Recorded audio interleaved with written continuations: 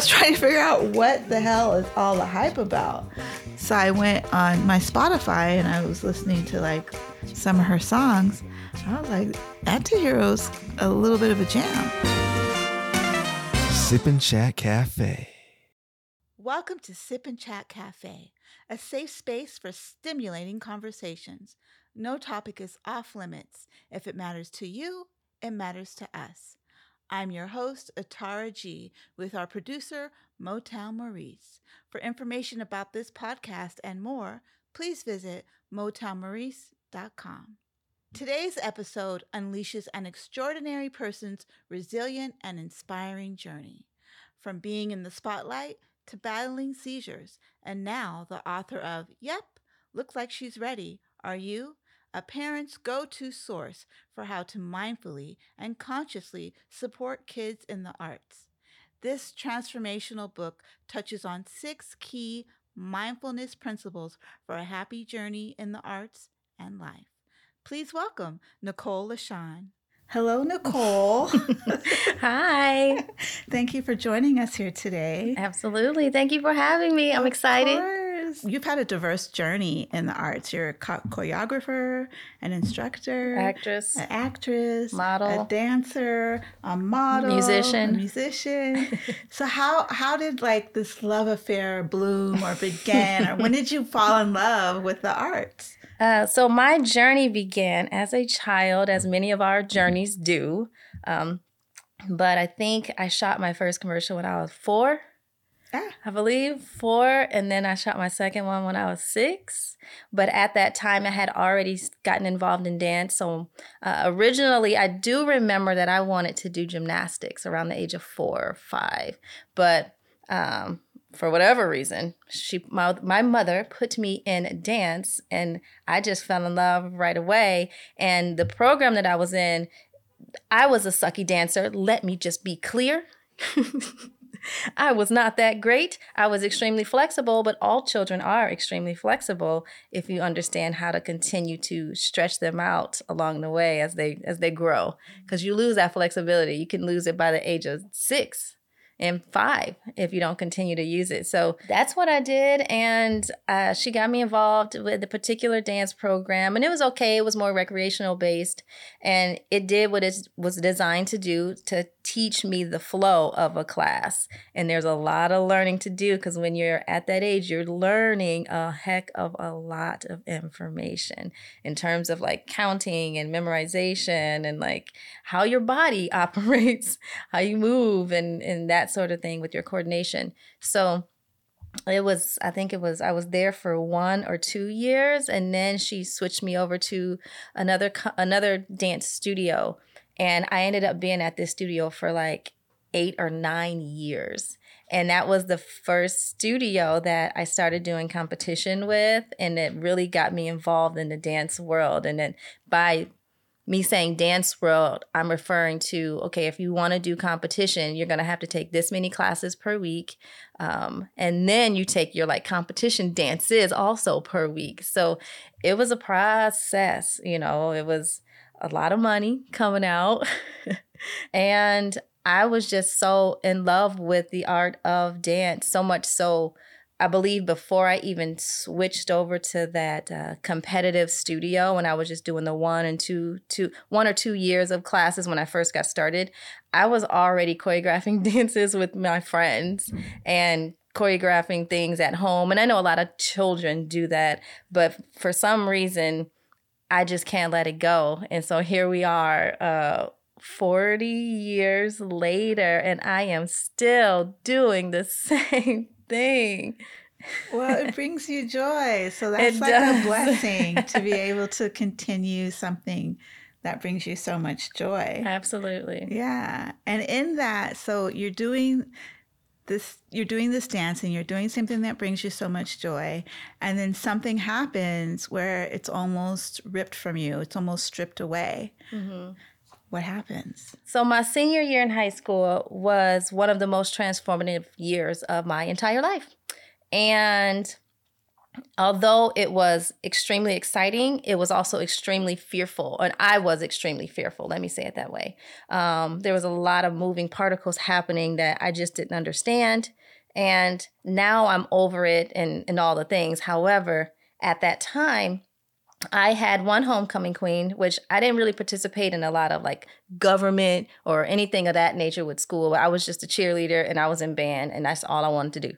So I won homecoming queen. Now, I was no stranger to pageants and winning crowns because I had done a lot of these things my entire life growing up. However, a couple of people that were my friends didn't think I deserved to win. And so it caused they caused a really big uproar with the school. There were numerous walkouts during my senior year because of this. They called the news during the walkouts. Parents got involved, restraining orders got involved, restraining orders against parents got involved, not even just against the students. Like, it became a Lifetime movie. It was just madness, and it didn't make any sense at all. So that was my senior year of high school, and although like it was one of the best years for me as a teacher because I didn't know that I was going to be teaching just yet, but I was always the one in charge of all the choreography for everything that I was doing. I was in charge of the cheerleading for the choreography for that, also editing the music for that, to getting everybody together. Even with band, I was drum major. So those couple people that didn't like the fact that I was homecoming queen was also in the band. And I remember when I went to band camp, this one time at band camp, I didn't tell anybody that this had happened, but when we were walking or something, I lost consciousness, but it was for a millisecond. But I do remember it quite well. And I just kind of shrugged it off. I was like, maybe I tripped or something. I don't know.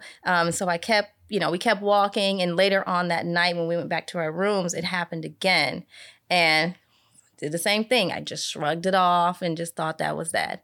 So fast forward, I'm going into my freshman year of college. So I had auditioned for a dance team and I made it. And I had actually auditioned for dance team and cheerleading at a couple different universities. But the one that I chose, I made all of them. However, the one that I chose was in Indiana. Me and my mother and my father drove out to Indiana, and they were going to drop me off for us to go to camp. And then I was going to stay with a girlfriend of mine that was also on the team for a week. And then my parents were going to come down and move me into the dorms. Seems like a pretty simple process after we figured it out. Okay, let's do this. So the night before we're supposed to leave for camp, I stayed up all night hanging out with my friends. Why? Because I was leaving. Because I knew I was going to college. I didn't know, it's a whole new world. So I'm here, I'm open, I'm available, let's do it. So I stay up all night. And then the next day, my parents drove me to where we were meeting for a dance team to leave to go to camp. We got there, we got in the parking lot. The cheerleading team is about 50 people deep, like a lot. I would say people like cheerleaders. That didn't include the adults that had to go and the drivers. Like, there was always a lot of cheerleaders. And so we get out the car. I'm just excited to be there. I don't really know anybody, but this is a whole new world I'm stepping into. So I'm always excited for new adventures. And I get out the car. And I remember losing my balance again, like before. And then next thing I know, I woke up in the ambulance. Oh. And I had a grand mal seizure in the parking lot in front of everyone. Yay! Welcome to the Nichole Show, ladies and gentlemen. You're in for a wild ride. So that happened. And that started literally a whole new way of being in my life. And I think that was my turning point. That was the first turning point. And so as I went through school, I still ended up leaving and going to college. Now, I did have to see a neurologist, of course. And I did that. We found a neurologist in Michigan because I did not go to camp that day. So we got in the car and turned around and drove our little asses back to Michigan. So we went to the hospital and went back to Michigan. How long were you in the hospital? It was just a few hours. A few hours. And we drove back to Michigan. Drove back home. Wow. That sucked. So I'm familiar with a grand mal seizure very lightly. So what's the difference between a grand mal seizure and like a regular seizure? I know, right? Like, because a lot of people would consider that a regular seizure. I know I did for the longest, but there's different types. There isn't like a regular or an irregular. You know, there are some seizures where people's eyes are still open and they're still alert, but they just have no control over the muscle movement. I don't know all the names of the different types of seizures anymore. The one that I had, which was called a grand mal seizure, is when you do black out and you're completely like unconscious and the body just tremors and shakes. What they call it is a misfiring within the wiring of the brain. Okay. Ooh, that's a tongue twister. Yeah. So that started, me having to be on medication, to getting certain checkups every so often. And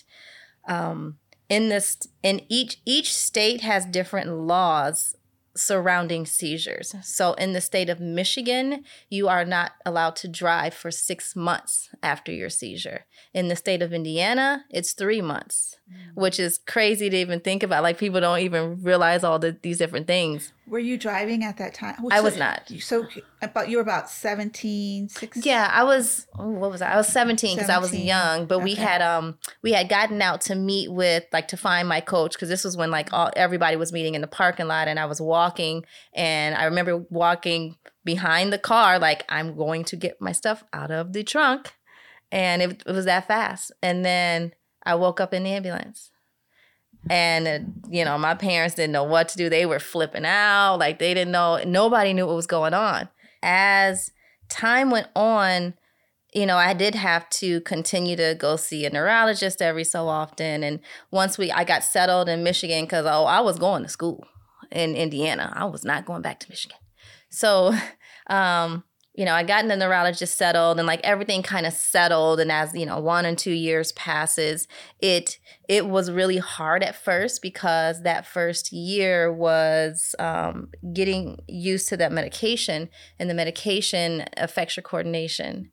And as a dancer, that is the hardest thing to do. And you don't really think that it's going to affect anything. But like, I noticed that I was having trouble doing things like walking up and down the stairs, which is scary to think about, right? Like, just walk, like pick your foot up and move. But when it comes to like the wiring of the brain and the body movement, it's not that simple. Was it the medication, or was it the seizure that was causing you to feel different in your body? It was the medication. The medication, yeah. Which is some powerful stuff. Let me tell you, anything for the brain is some serious stuff.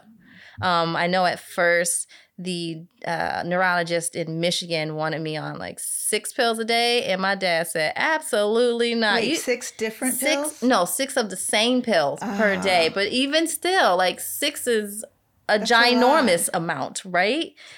Way too much. And so, my father definitely stepped in and said, absolutely not.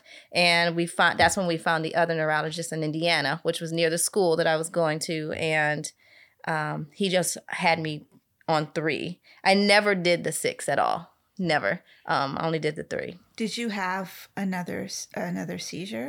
I haven't had any seizures. Now, there was what they call blackout, which is not a seizure. But so over the next 5 years, I had to stay on that medication because my EEGs were abnormal. And so those blackouts were similar to what I had my senior year in high school, when I would like lose consciousness for a millisecond and regain it. Mm-hmm. So on those days was like, don't drive, don't do anything. So I did have a few afterwards, and it was hard. It was tough. God, it sounds scary. It was scary, because at any moment, did you have any kind of like, if you kind of like how you wake up in the morning, you're like, oh, this is probably maybe not a good example, but I'm going to start my period today. Mm-hmm. You kind of like, you can feel it. Mm-hmm. You know it. Is that how it was with the blackout? Mm-hmm. Would you have an idea that today might be a day? Not at all. And that's why they're so dangerous. That's why the regulations are like, no driving, no heavy lifting, no, doing all the normal things. Yeah, it was a scary moment, but when you're in it, you're just trying to make it through. Survive through it. Yeah, I wouldn't say I'm in total like fight or flight mode, but I just knew that I had to make it through. Like this was not my destiny in life at all. Yeah. And I just, something just kept propelling me to move forward. It's just that human spirit of like, I'm here in this planet, in this body. Resilience, this is my being, and I'm going to keep going. Yeah. Wow. I know. Everyone take a deep breath. Yeah. I was just like, I know we've met before at Motown's Late night experiment reunion. Sorry. And I noticed you because you're very shiny. You're just very you have an aura about you. And you never, it's just hearing your story and hearing you talk about this, you never would look at someone and imagine the hardships that they have gone through, that they've gone through to get to this moment. And even looking at you now, I would never think, not that I go around thinking, I wonder what hardships this person went through. But, if someone said, guess, I would never think of that because it's just so, like I said, shiny is the word I like to use. You. Like shiny and shining. I'm shining. Joyous, it's a daily practice. Yeah, we'll definitely get into that in a little bit, into the daily practice of continuing to shine my light bright, because it takes work. It's not, it's easy, but it takes work. It's an everyday practice. It's an everyday practice. It's a deliberate everyday practice. But so looking back now, and I know there's other things that have happened as well in addition to the seizure. Do you want to touch on those a little bit? Yeah, it was, I want to say, so I ended up having to be on that seizure medication for 5 years. So I started the seizure medication my freshman year of college. And so I ended up having to be on that medicine for 5 years, as I mentioned. In the process, I had also had, I want to say on year 5. So I think it was the same year that I found both of these two things out. So on year 5, first let me state that I went in for my normal checkups for the seizure. And by that time, I had to get EEGs every 3 months. So it dwindled till it went from every 6 months. It went from every 6 months to every 3 months. And then after that, it was just kind of only if you're feeling then you need to get an EEG. But that only happened one time. So it was mostly every 3 months. And I remember going to get the EEGs. And just that was a whole journey in and of itself. So the reason why I say it's a whole journey is, number one, I have a lot of hair. And it doesn't seem like that should have anything to do with anything. But when you get the EEG, that's when they hook up all of the electrodes and the wires to your brain. And they tell you, come in with clean hair, no product in your hair, no product on your skin. So that means lotion, deodorant, you can brush your teeth. But I am African American, so no grease, no nothing. I was this is going to be fun. And so the first time I went was just blow my hair, wash my hair, blow it out, because they want your head nice and clean. So I blew it out, and it's just everywhere. It's just all over the place. So literally the first time I went in there, the lady just looked at me and she's like, okay, so let's get started on hooking up the electrodes to your head. And she had to part, because what they do is they go in and they section off your brain, basically. So they put glue on a certain spot, and then they stick the electrodes to that. So they're mapping it out. Yeah, so she had to map it out. And it's almost the only way that I can describe it, the way it was feeling, was like a snap. So they put the little glue stuff on it, and then put the bottom part on it, and then they snap it on. Now, I got a lot of hair. I'm not saying I got a big head, but I'm saying it took about an hour and a half just to do that. We're not even at the EEG yet. And now the EEG is not a fun process for the one that the reason why I was going. In the EEG, they make me hyperventilate, which is never fun. To do that on purpose, they also, flash light in front of your face. And I don't know if you've noticed at all, like when you're watching TV or seeing a video or something and lights are flashing, they'll give a pre-warning that says, please do not watch if you if you have seizures or any sensitivity to light. I never had any sensitivity to light. I was fine. However, getting this EEG always proved differently and otherwise. So every single time I got the EEG test done, it was always the same test. Come in looking a mess, number one, and mess my hair up and get glue all over the place. And it was always my front right section of the brain that was always abnormal. And I mean, I honestly, deep down, you always know what the issues are when you really get to the root of what is going on. And I didn't question it too much at the time because I wasn't that involved into studying the brain yet. However, it was showing that, it was the frontal lobe or the front right section. And, they always say it's stress and people say stress all the time, but that can go so big and that's so general, but there's so many moving particles that attribute to stress. Right. And yeah, so after about 5 years of this madness, I would even say after 3 years, I regained my coordination back. Or I just had to figure out a way. So you were able to regain your coordination while still taking the medication? Yep, okay. While still taking the medication. And at that time, I was also on birth control pills. And because the seizure medication was the way that it is, I had to be on the highest dosage of estrogen for birth control pills. Lord, I felt like I was a walking time bomb. And I was more so only on the pills to regulate my cycle because I had been so athletic my entire life. A lot of gymnasts are on this, it's the same way to regulate your cycle so you can have a cycle.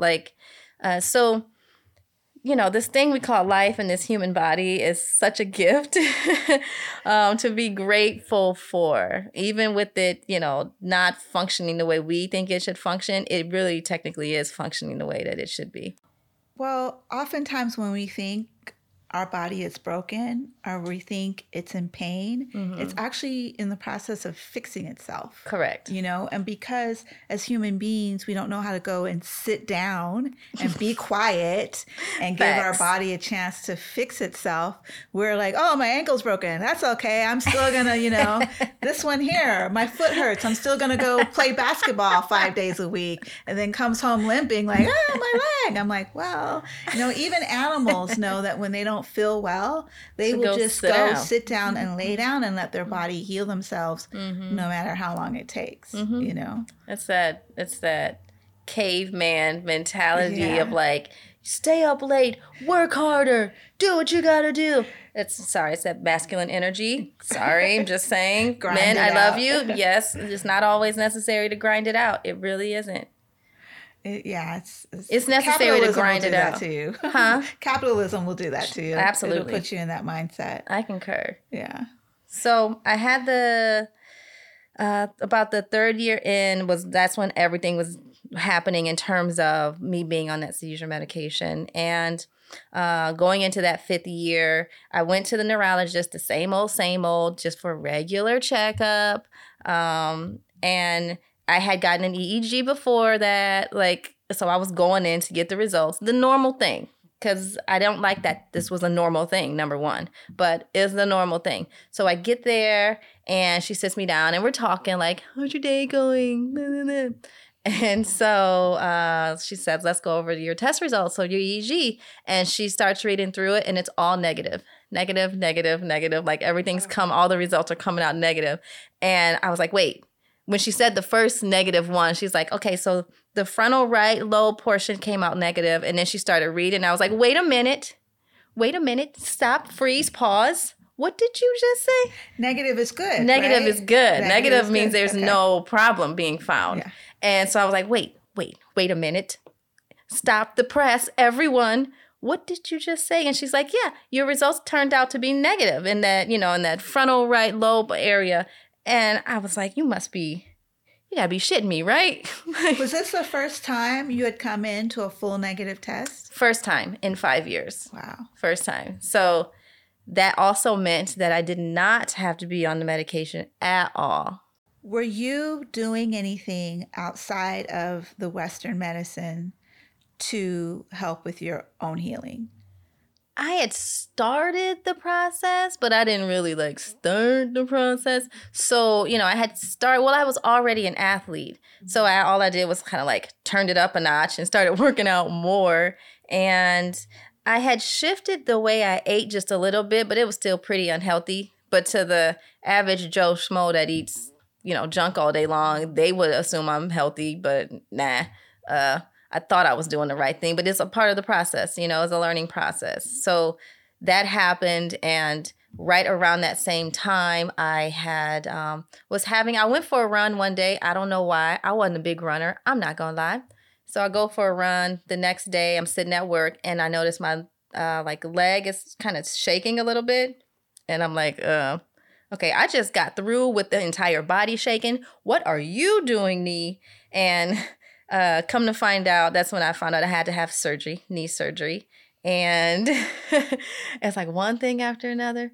It seemed that way at that time. And so I had to get a major scope done on my knee, in which case they go in on one side with an instrument to take out the dead cartilage and if any chipped bones are there. They go in and take the junk out on one side, and then with the other side, they go in with the camera so they can see everything.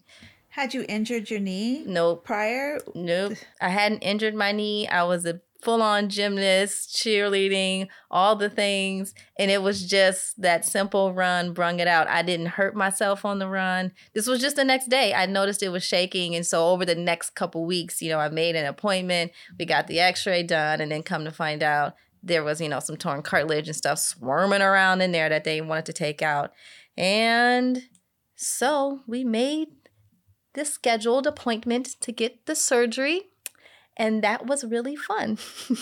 And so now you're in your 20s at this point. Yeah, I'm in my 20s. Your 20s. Okay. I is in my 20s, and I would say after the surgery, typically a lot of my friends that are athletes, they've had scopes done on their ankles and different other body parts, and they're fine within a couple days. It sucks at first because it sucks after surgery, any surgery, those first couple days. But after that, the body's always in the process of healing. And after I had this scope done, after a couple days, something wasn't right. And come to find out, I don't know if this was done by mistake or not, but I could not bend my leg at all. So the muscles that you use to keep your leg straight and to lift it straight, even if it's just to lift it up to get in the tub or to put your shoe on as you're standing, I couldn't do. So I couldn't bend it at all. So you go to work, it starts shaking, and then it just kind of declines from there. No, it was okay. I would still go to work. It would shake a little bit, but I could move it and bend it and whatnot. And I was still teaching dance at the time too. I was teaching dance full time, and I had a full time, 9 to 5, and then afternoon, evenings, I go teach dance. That's always been my life. And so fast forward a couple weeks, I had the knee surgery, and I couldn't bend my leg at all. So simple tasks like sitting on the toilet was great. I don't know how many times I broke the toilet holder that's on the wall. That is not a railing. Child, that thing got broke numerous times. There's so many holes in that wall from re-putting it back on. But yeah, that was not fun. Everything, even, getting in the tub to stand up and shower isn't fun at all because I could not bend it, not even an inch. Well, it's exhausting. I have arthritis, and I was in track and field, and I have arthritis in my knees. And I got to tell you, some days when it flares up, you're in a lot of pain, but the pain just caused this full body physical exhaustion. Yeah. So not only do you have to deal with the pain, you have to just deal with being tired, worn out from the pain. So, and then trying to continue to go to work, teach dance, be a human being, live a full life. Yeah, I know. It's like, I want to be a dog. I'm not into this anymore. Just kidding. So it is psychologically draining. And I had just come off of a psychologically draining last 5 years, which I did graduate college, by the way. So I did graduate. Yay! Round of applause.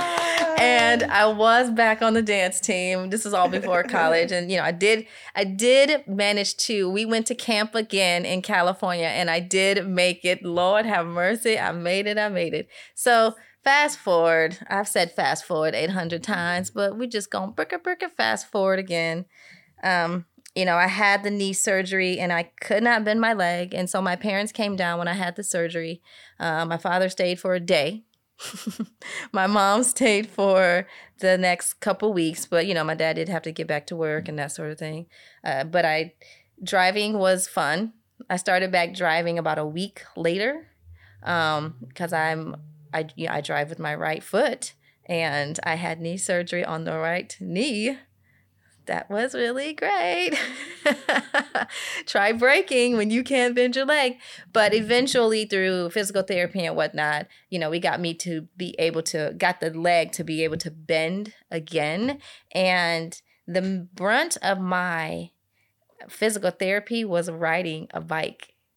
And I don't mind riding bikes now. It's cool. But for a minute, I was staying away from bikes because having to bend and go around in that circle, it probably took a month of physical therapy to be able to go a quarter of the way.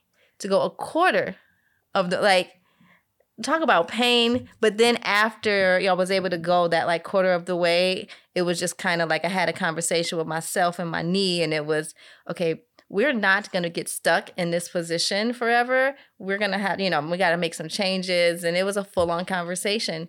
And because I won't just say determination, work harder, because it wasn't that. It was making peace with what is and taking the necessary steps to improve my physical health within, the health within. So not just the knee, but what I'm eating and that sort of thing.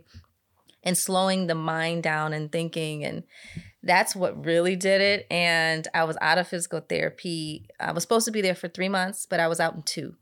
So mind over matter is a real thing. It sure is. Especially when it comes to your physical health, Mm-hmm. and you can will yourself better. I really do. Mm-hmm. I really do feel that. Mm-hmm. I am right there with you when it comes to the knee pain. Mm-hmm. I used to suffer from earaches when I was a child, and that was the most painful thing. Even as an adult, I think I never had anything more painful than an earache. Mm. But when I talk about the knee pain, I had them earaches too. Child, that knee pain is a whole nother level of pain. Your knees are core to your bodily function, and they bear so much of the weight. And when they're not working, it's unfathomable. It is definitely something to think about and give gratitude for every day. Thank you for my knees. Yep. Thank you for my elbows. Thank you for my back. Exactly. That's another big one. Every part of the body is so imperative. So when you look back now on your journey through all this physical hurdles, mm-hmm. what do you think, or what do you believe is, because a lot has happened to you, in a short period of time. What do you believe is the root cause of this? I don't think there's one particular root cause. I think it's a combination of all the life experiences and how we calculate it in our minds to be, the different life experiences, to, the friends that you hang with, to what you see on TV, to being in cars, all these different things that we experience, whether it be a car accident, losing loved ones, to, falling and breaking your arm, to all these different things that we go through in the human experience, because we're here for the human experience, right? I believe that that's what really caused it, and what the trigger was. Part of that trigger is the stress in home life, and, having a parent with substance abuse didn't help. So some may say I chose to do performing arts to get out of the house, and that is part of it. However, I was madly in love with performing arts and entertainment. Like at that early age of, was it 4, 3? Just, you couldn't tell me nothing. I don't care. I'm going to dance class. I don't care what you say. I got class. I don't want to go to the movies. I got class. So, a lot of it had to do with just dealing with the substance abuse and trying to, as a child, you're trying to understand your parents, and you can't, because first of all, the logic within the brain, it really doesn't completely settle until ages 6 to 8. So there's a lot happening that you're just trying. And you're from birth up to ages 6 to 8, you're only learning through vibration and observation, period. And so with having the seizure and all that introduced me into studying the mind more and studying the brain. And there's a small portion of me that believes I should have went into like being a neurologist or something of the sort, but I didn't. I chose dance instead. But well, it sounds like when you're interested in something, you get passionate about it and you pursue it. So if something's happening to you and it has to do with your brain, you seem like the kind of person who wants to know all about it. Because when you were talking earlier, I was thinking to myself, she sounds like she knows a lot. When you're talking about the front part, it's like, it seems like she knows a lot about her own brain or brains in general and how they function. So it sounds like you did your own study on the brain. I did. I don't want to say I didn't have a choice, but we all have these things within us sometimes that are propelling us to move forward. And that kept propelling me to like take matter into my own hands. And I will say the one thing that I can remember that was the driving force was my freshman year of college. I was in a big lecture class. So, one of those classes where we had like 500 seats. It was in the auditorium, one of those. And I don't even remember the name of the course, the class. However, I know he had us read a book, and the book, it was like something with culture or something. The class was something about culture or something. But the book had to deal with a culture that was not from, it was a family from a different culture that wasn't from America. And in their family, they had a little baby, like I think it was a 3 or 4 month old. And ironically, she kept having seizures. It's not that that's ironic, but it's ironic that I had the seizure my freshman year in college. And then I get in this class, my freshman year of college, first semester. It's like the first class of the day. And he had us reading this book. And it was like, I'm reading and I'm just taking it in. And the basis of the book talked about how this family that came from another country into the American culture, and the child kept having these seizures, grand mal seizures, but was having at least 10 a day. Oh, wow. So at some point it became like 20 a day, which is really like, I had one, and it's a lot for the body to go through. Like, you're sore afterwards. You don't, there's so many things that go into having a seizure that you have to be aware of. Like, I almost bit my tongue half off. I didn't have to get stitches, but I did have to, it was pretty bad. So there's so many different moving particles that most people just are not aware of. So in this book, this little baby, a baby, not even 6 months old, was having almost 20 seizures a day. And you know how precious their brain is. And soft it is also, because everything is informed yet, right? So in the book talked about how through changing the baby's eating habits, they were able to slow down the seizures to eventually stop the seizures. And I just thought that was so fascinating. And it was just that simple. Didn't have to be on tons of medications, because that's the thing. She couldn't take a lot of medications. She didn't have teeth. She didn't so they had to figure out a different way to get whatever into her bloodstream. And anytime anything dissolves within the mouth, which is actually one of the pills that I had for a seizure was, and the headaches, was it would dissolve in your mouth, but it gets to the bloodstream faster. So that's what they were giving her. And they were doing it through foods though. And so it was, them like blending, and even if it was like they put her on a high fat diet. This is interesting. A friend of mine, her son has autism, mm-hmm. and she improved. He did not speak. I think the first time he said my name, he was 16. I was getting out of the car. I was getting in the car to leave, and he's like, "Bye, Atara." She's like, "Wait a minute. Wait, what?"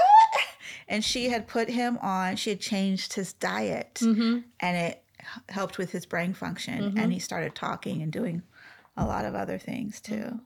So I'm sure my diet growing up attributed to the seizure. Oh, for sure. Like as parents or supporters, you do the best that you can, mm-hmm. And had we known, that I shouldn't be having XYZ after class or whenever, then that wouldn't have been the case, So it's interesting just to look back on all the things. How have you changed your diet? Like, I know you're into juicing because, well, you guys don't know, but I know when Nichole came over today, we juiced some ginger and apples. So you have fresh squeezed ginger juice and apple juice. What are your favorite apples again? I think Honeycrisp are my favorite. Yeah, these are the Honeycrisp. Yeah. Yes. So in addition to the juicing, mm-hmm. what other changes have you made? The food was the biggest thing. I would say after I had the knee surgery, something else happened, and that really kicked into an effect like what I was eating. And what did happen was that a lump was found in my breast, and ended up having it removed. It was benign, like everything was fine, but that also was piquing my interest. So it was a combination of, as I was saying earlier, it's like all the things that placate into you making your change and your shift. So it was me reading that book my freshman year in college, and then the whole knee surgery and seizure thing was like, wow, I got to heal my body. Like, what is going on? What are the best modalities to healing? So then we found a lump in my breast, and it was like, if I am healthy, somebody please tell me this is not the definition of health. Like, what is really going on? Do you think that lump was from the estrogen you were taking? And I can never attribute anything to one thing. Mm-hmm. I want to say it's a combination of all things. Mm-hmm. It could have been the extra estrogen to the stress levels to, who knows, honestly.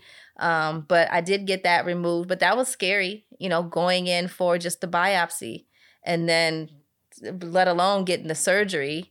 And then they got to take the stitch out because they didn't give me like one. You know how sometimes you see it on TV at sometimes, and you may have had stitches, but you'll have like numerous stitches. Mm-hmm.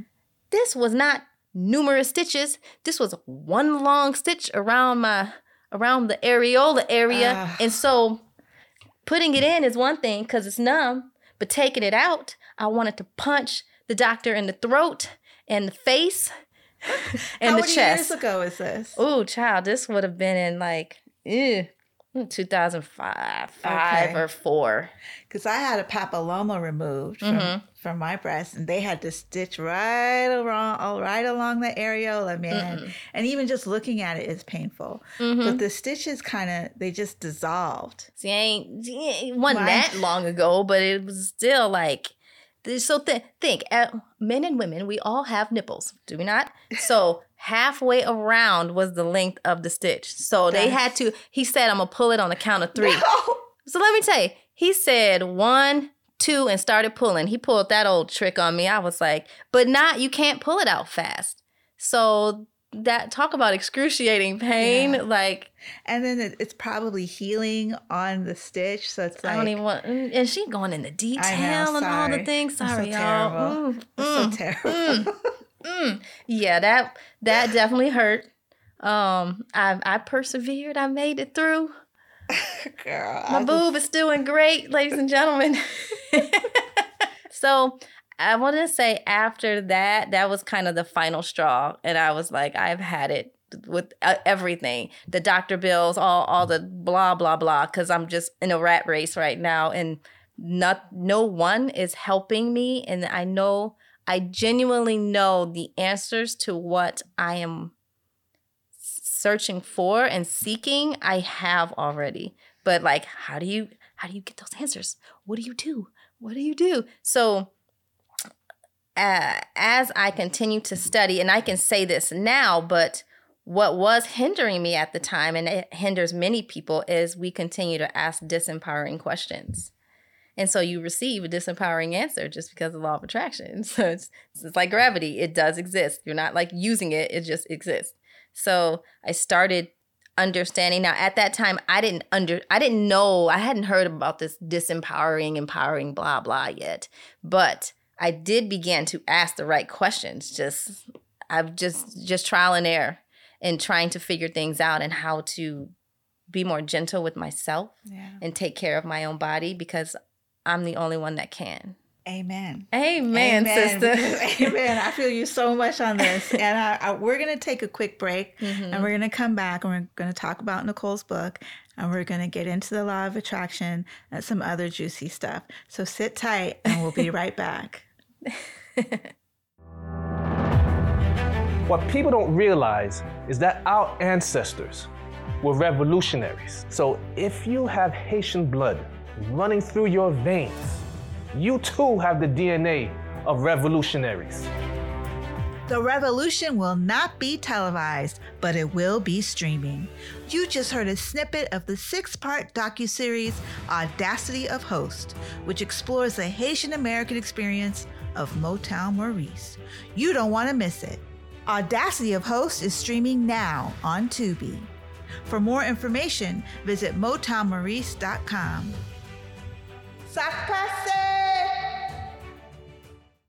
And we're back. So Nichole, Yes. Your book, looks like she's ready. Are you? I want to know, what is the motivation behind your book? Ooh, child. You know, every story has a story. So, besides my life story as my motivation, when I remember one evening, I was laying in bed with my ex-fiance, and we were watching, I think it was HBO or one of those networks. And in the show followed these extremely talented children that were like experts at what they did, like an expert golfer at the age of 6. Like what? Expert gymnasts to expert football players, and their parents were their coaches. So that intrigued me a little bit, because there was a point where, my father became really, really strict with our upbringing and our activities, and particularly our musical instruments. So I was a flutist for 20 years. I was in band too, and I played the flute. Yes. I still got it, by the way. I will never give it up. That is my baby. I don't have mine. I honestly don't know what happened to it.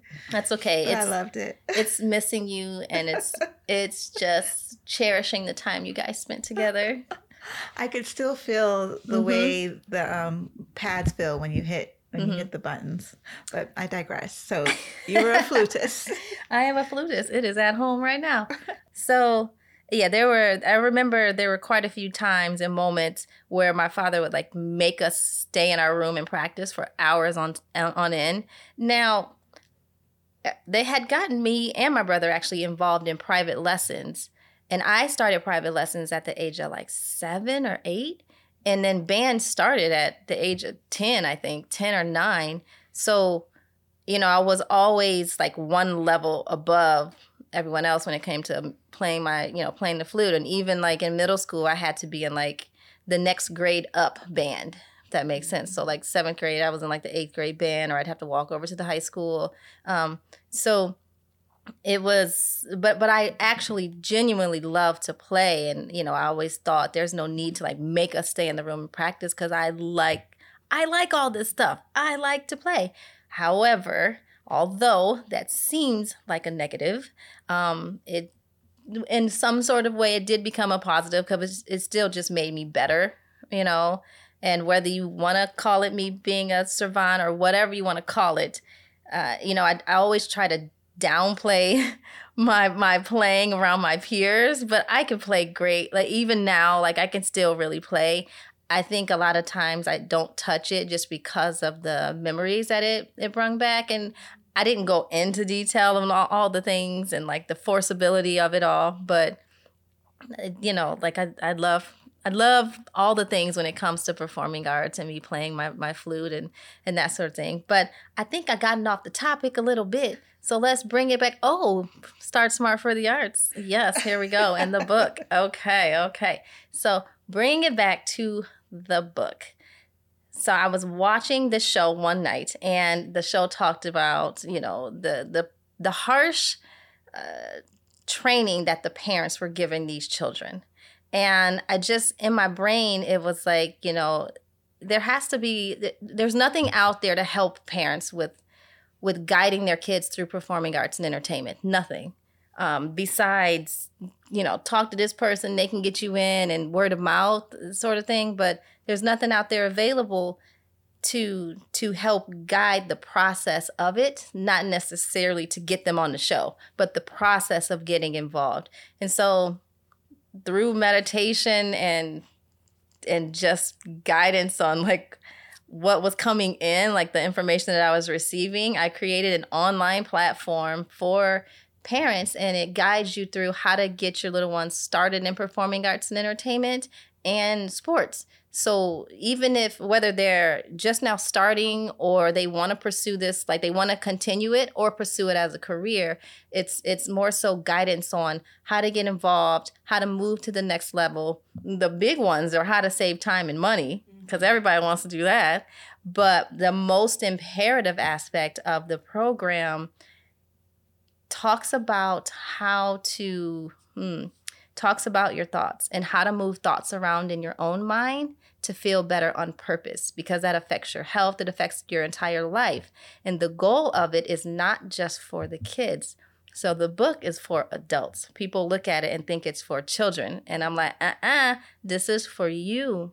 This is a book that is for adults. It's more of a guidance as to how to move thoughts around in your own mind to feel good on purpose. And then that just transfers over into your kids and how to teach it, though. I do talk about how to teach it, and then I do go into how to apply it to how you're raising them, how to apply it to putting them in different activities throughout their life. Like it honestly can be applied to anything. I am just such a performing artist. Like that's the audience that I gravitate to, and same vice versa. But it can be for, you know, if your son or daughter is a artist, if they like to play in the mud, sure. Like the things that are in the book are universal principles that never change and always exist. And it's not something that's like very fly by night and popular today, not popular tomorrow. These are universal principles that are forever and will always remain. And to be able to share that with those that are like me and are not like me, and to be able to help be a guiding light on someone else's journey is the only reason why I did it. You know, when I created it, I remember coming across a quote that said, I forgot what it was, the exact topic of it, but the quote mentioned, for every one person that has this information, you have the ability to affect at least 700 lives. And I read that, and when you first hear it, you're like, yeah, okay.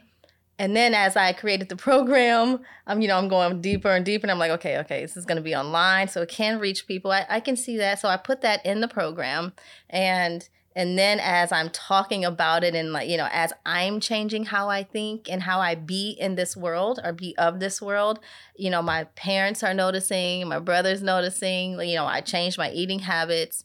And so they're asking questions now. And then eventually my mom had the shift also. So then she's like, it was for Christmas. I gave her a gratitude box where I decorated it and filled it with a bunch of quotes, little pieces of paper that you open up, and there is a quote on each page. And it's just something cute and little. And I gave one to her and my sister-in-law, and my mom was in HR. And so people come to her with problems all the time, HR.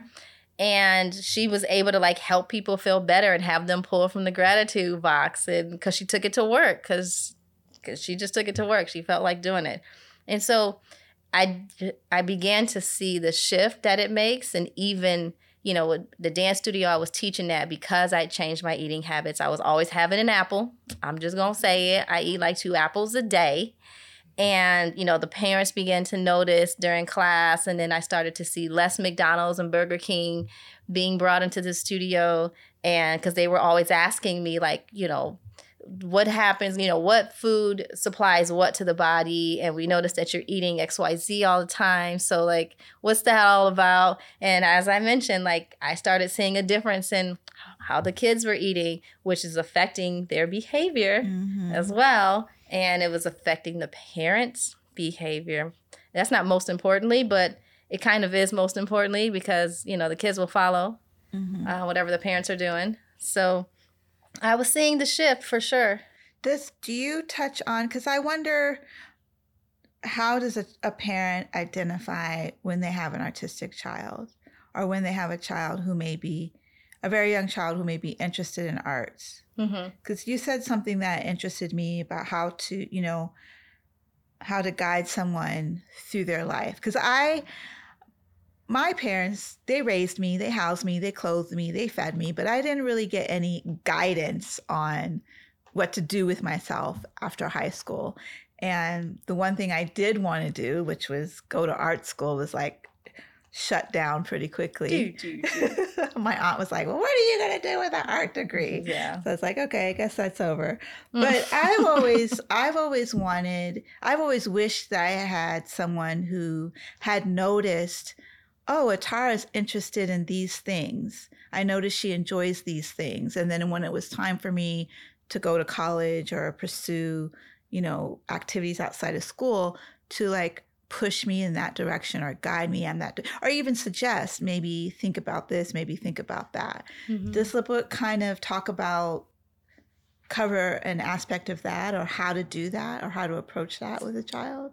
Absolutely, it does. The book absolutely does cover and touch on that. You know, it goes into different exercises that you can just do with your little one, not necessarily for the purposes of finding what they're good at, but it's just to have fun. Like, the goal of all of this, even this life experience, in my opinion, is to have fun. And so there's different exercises and modalities in the book for adults to begin thinking about those things within themselves first.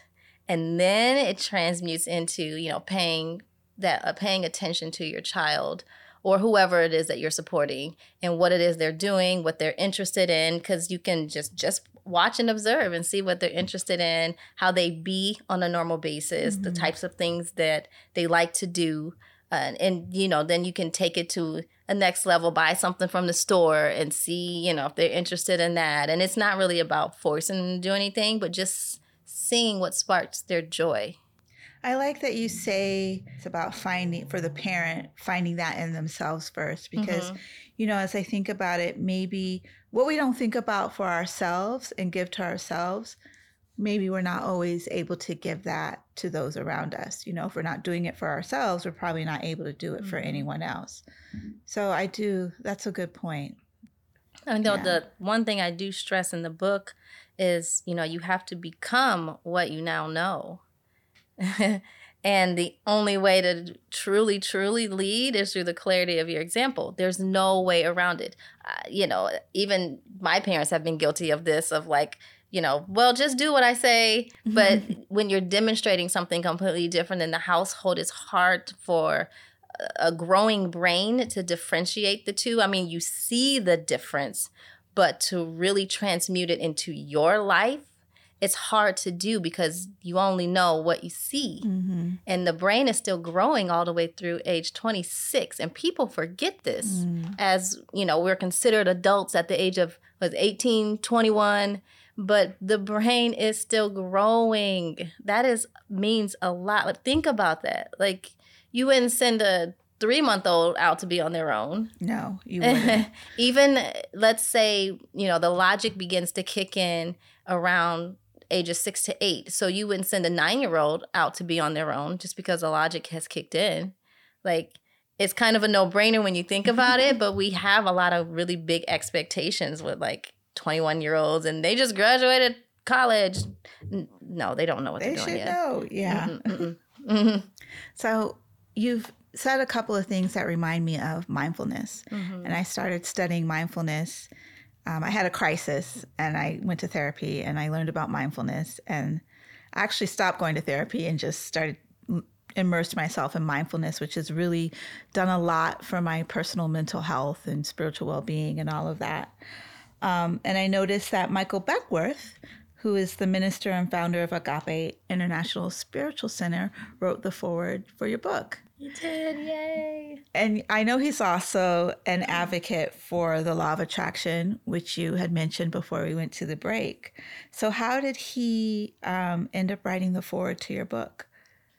Well, first of all, I go to Agape. So that's where I attend spiritual service. I will attribute that to my ex who brought me into the world of Agape. I'm going to have you back for another podcast because I need to hear about this ex. Now, I will say, during my awakening process, I had seen a clip of, I call him Rev, but Michael Beckwith online. And I had heard about the movie The Secret, and I was like, whatever. But my awakening journey started with me changing like my eating habits. And let's say sometime into that, I was seeing my ex at that time, and he was living out here and I was in Michigan, and he wanted to know if I could pick up something from his mom because they live in Detroit. So if I can pick that up and then bring it when I was coming out this way. And so I said, sure, I'll do that. So I went over to his mom's house and I picked up his mail or whatever it was. And then she gave me an envelope and she was like, oh, here, you can have this. Now, this is the first time I met her. So it was already a weird thing, like me going over there like, hi, I'm this person that your son's dating. So I went over there. Her and I sat and chatted for a little bit. And then right before I left, she said, here, I have this envelope. You can have it if you want to. I typically like to pay it forward a lot of times. I don't know what's in this envelope. She could have had a rabbit's foot, a apple, a sock. I couldn't tell you. So anyways, I get to my car and I'm like, what's in this envelope? I'm scared. Should I not open it? Is it gonna what's gonna happen? So I open it and there's a book. Now, let me preface this with when I saw online like a little bit of The Secret and I ran across Michael Beckwith's face, I had seen, you see advertisements online all the time. You do. You see pop-ups and all the things. And there was some little pop-up that was advertising some book, and there was a little blurb about it. Now, I'm going to tell you, I was not a book reader nor writer at all. But I will choreograph all day and edit music in my sleep and do commercials and all the other things. But I was not into reading books. I was not into writing. Nope. So, anyways, I see this thing online and I'm like, it'd be interested in reading that. And it was a blurb about a book. And I was like, okay, I'd be interested in reading that. But that's all I said. And it was on to the next. Like, let me find this music for class because I got class later. So anyways, I'm in my car and I open this envelope. So that had happened like a couple months ago. Okay, so I'm now in the car and I'm opening this envelope. And wouldn't you believe it? It was that exact book from that advertisement a few months ago. And I was like, I have never said I'd be interested in reading any book except for that one book. And here it is in this envelope. So I started looking around. It's like, I didn't tell anybody. It was just you see stuff online all the time and you just click off. I'm going to have to give you a list of things that I need in my life because your manifestation powers are far superior to mine. Oh my God. That was the point to when I really started. I was like, okay, there's something else going on here. Something else is happening. And so that was the one thing. And then so I get out here and, I'm spending time with him and I tell him about this whole book and all of that. And that was that. And then he had asked me to go to church with him. I said, okay, I don't know nothing about nothing. He didn't say no names about anything. So I just say, okay, I'm here to support you, of course, because he was getting his doctoral degree. So I had been reading his dissertation and like doing all the things, but he was graduating from USC. Mm-hmm. So Sunday comes and we get ready for church and we're late because of Nichole. And we get there and we have to sit in like the outside area because it's that packed. And I was like, oh, what is this? And then I think at one point we did go inside. Like we managed to like squeeze in and go inside. And I saw like dancers on stage. Now, I was all in once I saw people dancing on stage. I was like, wait a minute. And it wasn't cheesy liturgical. Sorry for those that do liturgical. But it wasn't like I don't even want to say. It wasn't the normal. It was just regular dancing to me. Like more technical stuff. And you could tell that the dancers had technique. And I was like, okay, what is this? What is this? So then after that, then the guy came out to speak. The Reverend came out to speak. And long and behold, it was Michael Beckwith, who I had seen a little bit of clip of, and then I had heard about The Secret, and then I ran across that book, and it was just like these sequence of events. You cannot make this stuff up. And I was kind of like sold right there with Agape. So as time went on, my ex and I continued our relationship, and I made the move to come to California in 2010. That's when I moved here. Because I was still living in Michigan and he was out here. And so I'm here and then, we go to church on Sundays and every now and again I see the dancers and I just remember saying to myself, but out loud to myself, looking like I'm talking to myself in service, oh, I will be dancing on that stage and I will be choreographing because this is what I do. Like once Nichole is involved in something, I don't want to say I take over. But it has a way of me being in charge. You take over. Just go ahead and say it, girl. I'm a Leo. I'm just going to attribute it to being a Leo. My sister's a Leo and my father's a Leo. So we're in good company, Motown. Yes, we are. You are in great company and fireside. So, yes. So that started, I want to say like the following year, I started dancing and then I was always dancing with Agape ever since. Like that was one of the things that saved me when the breakup did happen, because the breakup happened. Calling off the engagement happened. Let me say it that way. And at that time, it was that was the dancing for Agape was the one thing that kept me going. Art will save you. Child, absolutely, with a capital A, bolded, underlined, italicized, exclamation mark, circled. Underscore. That part. All those things. Yeah, make the font real, like 62 size. Helvetica? You know what I'm saying? Helvetica, right? Yeah, we'll do Helvetica. Yes, okay, thank you. Looks like we know what we're talking about. We are with Word, okay? So whatever your passion is that you get excited about is what will always save you. And not that you're counting on it to save you, but to always be in the company of that art, even if you're the one creating it, will help you to feel better and to be in a good mood. And if you're always doing that, then there's no reason to like, let me do this so I can feel better. But we are in this human experience. And so things happen in this human experience for us to want something different and want more. And that's the whole point. So that is how I got into Agape. They know me as a dancer and choreographer. And after the service they had to move. There was a couple floods in the building and there were some other things on the back end that was going in. So they ended up switching facilities. And during that move and during the pandemic, most of the dancers moved away. And we had about like 12 or 15, something like that. And so there was like 4 or 5 of us left, and then 2 of them moved, and the 2 that moved like had all the costumes, so they gave everything to me, and a lot of the costumes got damaged in the flood. So a lot of the stuff got damaged in those floods, but I have everything. I'm the choreographer, and it's at the Saban Theater, and we get to dance on a real stage. Like I love it. Oh, God, that sounds exciting. Yes. Every Sunday? Yeah, well, I don't dance every Sunday, but like the services at the Saban every Sunday. There's no dance. So how often do you guys dance during the services? Primarily when they ask, like when they want a performance or for like an event or something. Like it's not, if we danced every week, that means we need to be in practice like 3 days a week. Like, I don't have my studio yet, but that's on the way. So Michael Beckwith has such a big reach and plays such a pivotal role in a lot of our awareness and consciousness and our awakening, period. And, I would say before I'd heard of Michael Beckwith, I was actually paying attention to Dr. Wayne Dyer, who was from Michigan and Detroit.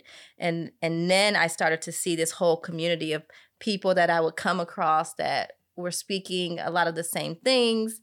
And I was somehow like in there with them. Like I'm now saying the same things as well. And so, the book came about. I knew, Rev was very well-versed and, there's university classes at Agape and I've taken a couple of those classes. And so with all of that and just the wealth of knowledge that he has and that he knows, I did ask him if he would write the foreword for me because the book not only talks about kids in performing arts, it goes into a little bit of like touching on the quantum field and understanding the energy behind thoughts and just consciousness in and of itself and, how to think thoughts that feel good on purpose. And it's more so from you can call it spiritual, you can call it quantum, whatever you want to call it. It does exist. Like we know gravity exists. There's no questioning if it exists or if it doesn't. And the same thing applies with the laws of the universe. There is the law of attraction, but there's also like, there can be, some people say there's 17 more, there's 20 more. There are a plethora of laws that the universe abides by, honestly. So, it's, the law of correspondence. There's so many different moving particles and really understanding how to apply that into your life is why I created the book and why I asked Rev. He's such a powerful force in the spiritual world and just in the community that he's created in general. And he said, yes. I said, okay. So Nichole, write the book.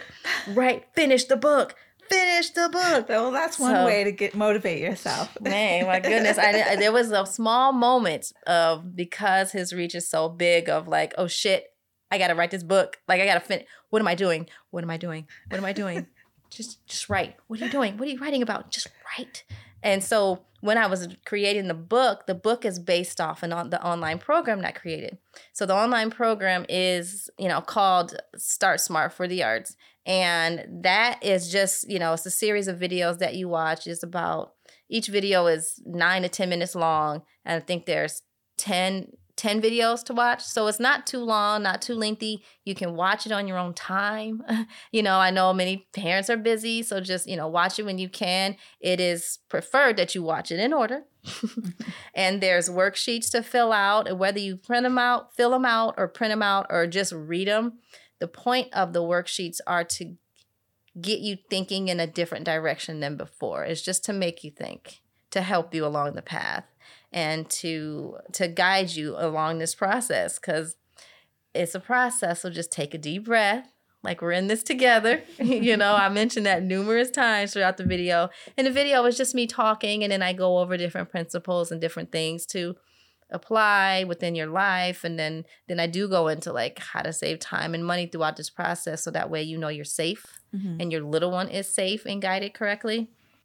And so that's the online program. And then from that, I created the book. And now the book goes into way more detail than the online program does, because you're writing. So I'm able to get all of those things out. Otherwise, if I would have got all of this out in the program, that program would be like 4-5 hours long. Don't nobody got time for 4-5 hours long. So they can be like a companion for each other. Absolutely. Absolutely. Because the book goes into a lot more, I don't want to say a lot more detail, but it goes into more detail in terms of like everyday living and how to truly get a grasp on what it is that you're doing. It sounds like this would be a good way to bond with your child too. Like Absolutely. these kind of activities that you talk about in the book. Yeah. I mean, I do go into different ways and different modalities to bond with your little one, whoever you're supporting. And it's not specifically to go into it like, we're going to bond like this. It's just a different way of being in this world. And so some parents don't know how to do that. I mean, parenting doesn't come with a handbook. I kind of feel like parents are learning in the moment. So some guidance, wherever it comes from, is helpful, even if it's focused on art. Like some guidance, I imagine, would be helpful to parents, especially first-time parents. Absolutely. You know, I even touch on how to know when you find the right teacher and coach and when you put them in the right class to, you know, how do you know when they feel comfortable and confident, and different conversations to have about that, no matter what age they are. Like you can tell, you know, I touch on like different things that you can feel within the body to know what your little one is attempting to tell you, because they don't have the vocabulary yet if they're that young. Even when they're older, they don't have that vocabulary. We know adults have trouble saying things all the time. Are you kidding me? We have a full-on vocabulary. Child. And we still struggling to express our emotions. So it's not that there's a process to this, but there is a process to your unfolding and your unfoldment and your growth as well as your child's growth. Because your growth, it's not that your growth is more imperative, but you are the example setter. And they're only learning, please remember, from birth to ages 6 to 8. And they're even learning when they're in the womb. But they're only learning through vibration and observation. And so that means they're just repeating everything that you're doing. And that means your emotions. And most people forget about emotions. People just think that it's a physical activity of like actually speaking. But no, they're picking up on your emotions. Yeah, you can feel that. They're repeating your emotions. So You're if you're stressing out from work, absorbing it, they're stressing out watching TV because you're stressing out from work. Yeah. And you wondering why they crying. Like, it's a whole thing. I want to touch on the law of attraction a little bit. The law of attraction. So I know that you were in the pilot episode of the Late Night Experiment. Motown chimes in. Okay. And for those of you who don't know, the Late Night Experiment is Motown's comedy series, streaming worldwide. And I actually watched the entire series before he and I even met in person. Oh, really? Yeah, and it's so funny. Oh, my gosh. So entertaining. Motown is a clown. He's a closet clown. But I will say my favorite episode was the episode where he is on trial for misusing the law of attraction. Oh my goodness. So clever, though. I said the same thing. Such a clever way to use that concept. Yes. You know? And yeah, it's you guys have got to watch it. It really is a funny series. Yes, he is, in my opinion, he's definitely a genius in his own right. Yeah. You know, and to keep going and to keep doing this takes both of you have a level of perseverance that is unlike any other.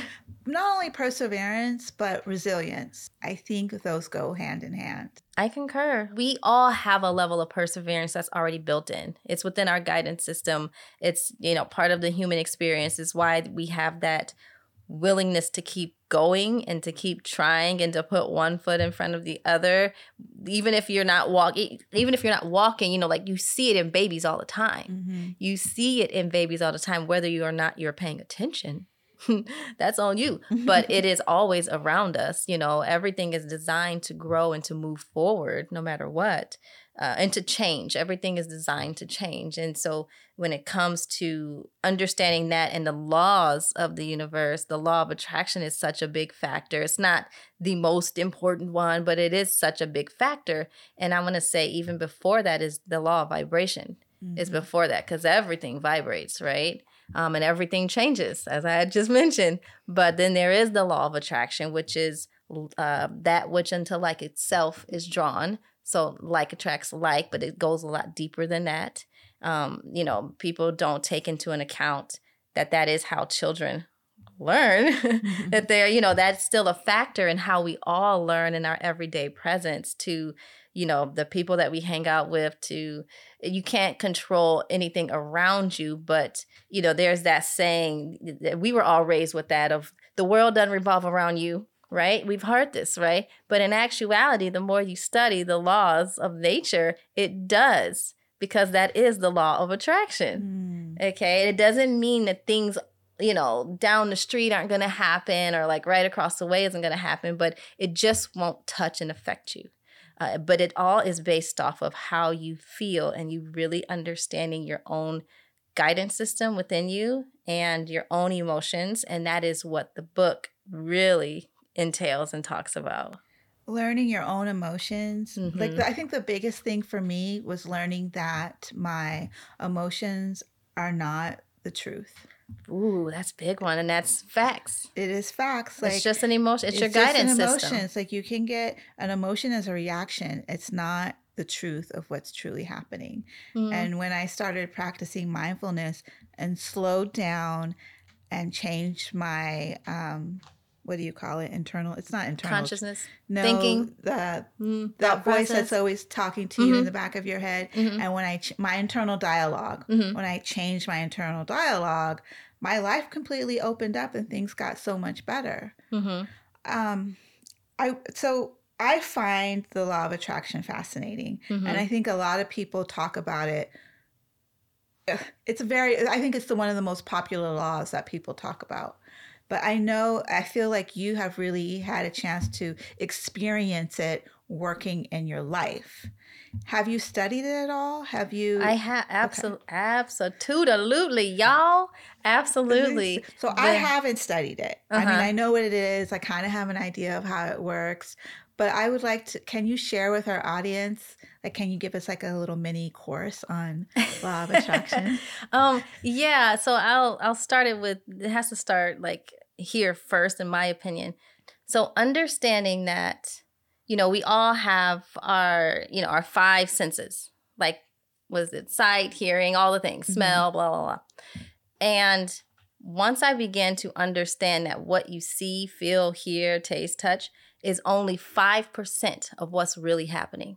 So when you hear about a story on the news, that is 5% of what's really happening. When somebody tells you about their story, like even this interview, it's only 5% of what is really happening. So to create an opinion, a strong opinion that you feel is valid, which you have every right to do so, but remember, it's only 5% of what is really happening. And so having that level of understanding, and once I really began to, you know, take those classes and courses to understand the quantum physics of, you know, how atoms move, how electrons move, you know, with vibrations and thoughts, and how that is even possible, it started to make more sense to how to deliberately use it, and understanding that what you put out is what you get back. So that doesn't just mean the physical, like, oh, I help you bring in the groceries and somebody will help me bring in the groceries. It does mean that, but there's so much more behind that, you know, like how you're feeling is what you're putting out into the world. So the body vibrates at a certain frequency, and that frequency sends signals out. So think of it as a radio signal, like listen to the radio station. There's waves that, you know, are in the air that you just cannot see. Right. And I know y'all can't see me at home because I'm like waving my hands in the air and, you know, break dancing over here. But there's waves and things that you just cannot see. And that's how a radio station picks up. That's how you're able to turn to the radio station that comes in clear, you know. And if you listen to, you know, let's say you are listening to the radio and you're on a road trip and you're driving, and then you start to lose that station and it starts to become like that white noise. That white noise, if you listen to white noise long enough, it can have the ability to make you sick, which is very similar to your thoughts. If you don't take the time to quiet the mind and sit and just be, it can drive you insane. And so in terms of those radio waves again, there's the radio signal, and It's not coming in clear, but once you start to hear a little bit of like singing and talking, and then it starts to come in clear, you're like, okay, it's coming in clear. We're getting a good station. We're getting a good station. So your thoughts and your frequency is the same way. So it's like they work hand in hand. You can only tune into thoughts that have the same feeling and same vice versa. So where do you start? You decide that you always start by deciding that you just want to feel a little bit better. So that means understanding that just your emotions in general, you can't go from 0 to 100 real quick, okay? So just like your heartbeat and just like your heart beats on a regular basis at a normal resting rate, and then you start running, and it goes faster and faster and faster. And then let's say you just stop running. Well, the heart still needs time to slow down, right? So your emotions are the same way. You have to go through these emotions. So you just can't go from fear to joy all of a sudden. There's what's called an emotional scale that I don't care who you are on this planet, even animals. You go through every single one of these emotions, period. And these things have been measured, and they're like tested, and all the things, like the evidence is there. But whether you need evidence or not, you can feel it. Just like, if you're in the house, and I know I like to play pranks on people. I'm just saying. But I like to like hide behind doors and scare people, or hide under the bed, do all sorts of things. I'll be hiding in the cabinet, way in the corner, and you're just not expecting this. So living with me is fun. It's an exciting time.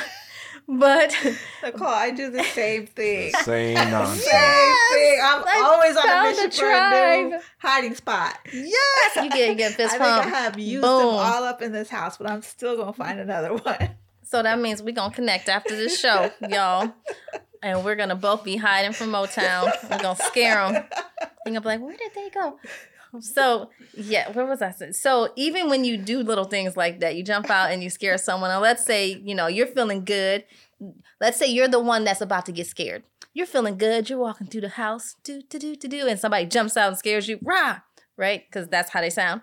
And it does scare you. You are startled. So you went from feeling really, really great to then being in fear. But there's an in-between part that people miss and just completely miss it all together. I went from happy to fearful. You didn't actually. You went from happy, and then there was a moment of like, oh my gosh, I'm in danger. There was a realizational moment, which is also a particular feeling or emotion.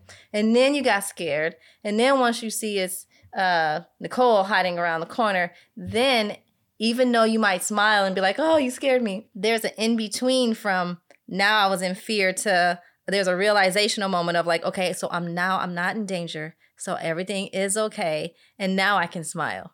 Like, that makes all the difference. Understanding that you can't go from 90 to 100 real quick. There's another sample of, if you're standing at the top of a hill and your car's in neutral and you give it a little nudge, well, what's going to happen to that car? It's going to start rolling down the hill, right? And as it goes down the hill, it gains momentum. And this is the law of attraction. So as it gains momentum, it does what? It goes faster and faster and faster. Well, obviously, you don't want to be at the bottom of the hill because the collision may happen and it's too much power. It's too much momentum for you to stop it. And that is what we mean by like the momentum of law of attraction. Now, if you were at that top of the hill and you gave the car just a slight little nudge, and let's say you had somebody stand in front of the car, you could stop it before it gains any momentum at all. So the gotcha is not necessarily how do you stop the momentum. It's how do you stop it before it starts? And then understanding what to do when you're in it. Okay. Does that make sense? Yeah. So when you're in it now, we got to leave the car analogy out of the place now, like out of the picture. So when you're in it, it's understanding, okay, I'm pissed off. Like so-and-so made me mad and da-na-na-na-na. And so that's happening, right? So you're upset. And so then what most do, not everyone, but what a lot of people have a tendency to do is to carry that mood throughout the day, and not on purpose, but what you do is once you see Jim at work and you and Jim have like intimate conversations. So then you got to tell Jim what happened and how so-and-so pissed you off. And then later on that night, you talk to your girlfriend on the phone, and then you got to tell her why you got mad and why you got pissed off. But what you're not feeling or paying attention to are the emotions and what's going on within the body. And so every time you retell that story, and if you get upset every time you telling the story, then you're causing the body to be in fight or flight. And even though you just think you're telling the, Shaniqua the story of what happened, your body is 100% in fight or flight. And so now, the only way to calm it down that you can think of is, I don't know, go to sleep, or you're not even aware. Most people aren't even aware of this at all. Mm-hmm. And so a good way to, number one, is to pay attention to how you feel when you're talking and bringing up certain subjects. The second thing is to go as general as you can in appreciation. So if that means that means feeling into finding something to appreciate. That's very, very general. So, think of, I'm grateful that we have enough air to breathe in this room right now, because right now we're not taking turns sipping air. It sounds ridiculous, but it would be really ridiculous if we were running out of air and like I sucked up all the air because I'm talking, and now you guys have to go hold your breath. So it sounds silly, but that's what it is, and understanding how to construct your thoughts in a particular way to feel good. You don't have to feel the best you're going to be, because it doesn't work that way. The law of attraction just will not let you. When you're pissed, it's not going to let you go into, I don't know, being grateful for something real specific. Mm-hmm. You have to keep it general. And if that means I'm grateful for the sun spinning in perfect proximity to other planets so I don't float off, I'll take that. I will take that. I'm going to walk outside, take a walk. Being in tune with nature. I talk about that in the book, and how that has the ability to calm and soothe the body. Even, we do have people that's like, being outside, I don't like to be in with nature. But it will eventually calm you because of the frequency of Mother Earth. So understanding those different types of modalities. And I think I started a story and maybe didn't finish it, but I think I got the point across, right? Yeah, you answered my question very thoroughly. Awesome sauce.